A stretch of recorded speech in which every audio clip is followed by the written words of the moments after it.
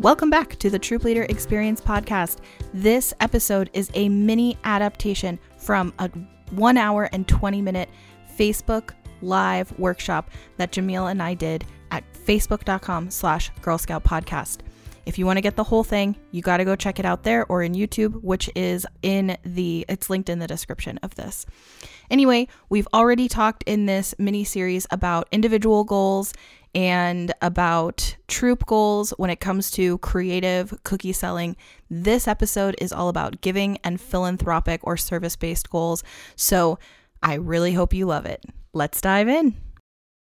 Okay, so then giving goals. So let's talk about giving goals. I think there's lots of ways you can do a giving goal or a philanthropic goal of some kind, no matter how many cookies you sell, whether you have a super seller troop or not. So one thing to talk about is with your girls is what issues are important to them. What do they care about? Which we should be talking about in Girl Scouts anyway, right? It's also important to note, we cannot directly raise money for another organization. So when you're at a booth, you can't say your donation will go directly to X organization because that's what we're supporting.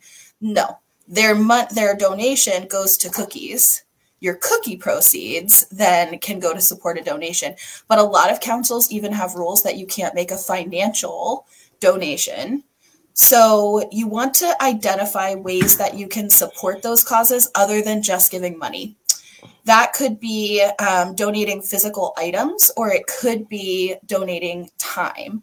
And so one way to think about it would be with time would be, every 100 boxes or every 200 boxes sold, you donate an hour of your troops' time. And that could add up really, really fast for a good giving goal. And some ideas of things that require time. You could pick up trash or clean something somewhere. You could volunteer with seniors. You could volunteer with girls younger than your girls. You could volunteer with animals. You could volunteer at a library. You could volunteer at a food bank or a food pantry. You could volunteer making like blessing bags or writing cards or letters to any number of populations that could use goodwill, whether that's military service people, whether that's people in the hospital, whatever it is. There's lots of things that you could devote time to if you don't necessarily have extra funds. And then also physical donations. So some suggestions would be toys. There's lots of organizations that could use toy donations. Pet supplies, blankets, jackets, clothes, baby supplies, hygiene items, comfort items, school supplies, new troop supplies for like new troops that start up in your area, cans or food for pantries or food banks. But the big key thing here is that you need to check with the charity or organization to make sure that they can accept your physical donations and to find out what it is they actually need the most. Just go ahead and ask them. Just as a quick example, my troop did this for a animal rescue in our area, a dog and horse rescue, which was like perfect.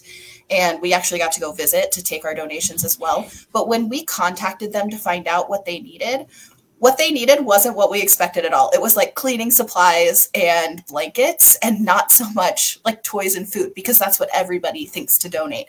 So what they actually needed were things that we might not have thought about. So that was an interesting thing to find out.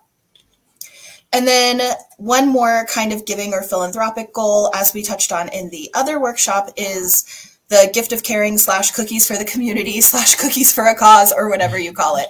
So you can do a troop version of that or a council version of that. Of course, the problem with both of these things is that it requires inventory.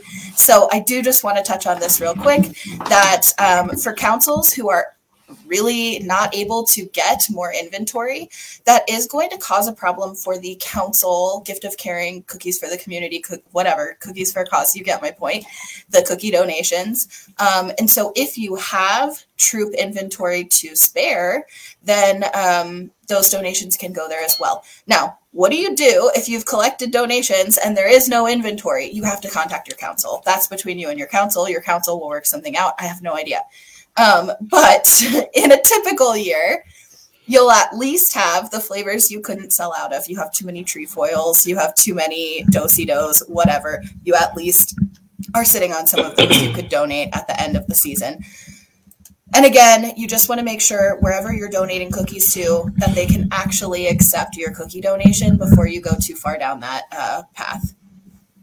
And you can easily do a mix of those ideas. So you can do all of those types of giving and philanthropy goals and bundle them up into one complicated, goal-oriented season.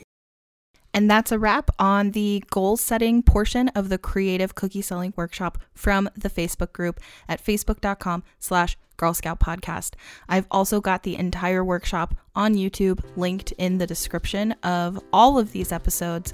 But if you liked this section, make sure you check out some of the other sections about creative customer management, dealing with inventory issues, and all kinds of other creative ways to sell this year and in the future. I hope you love it.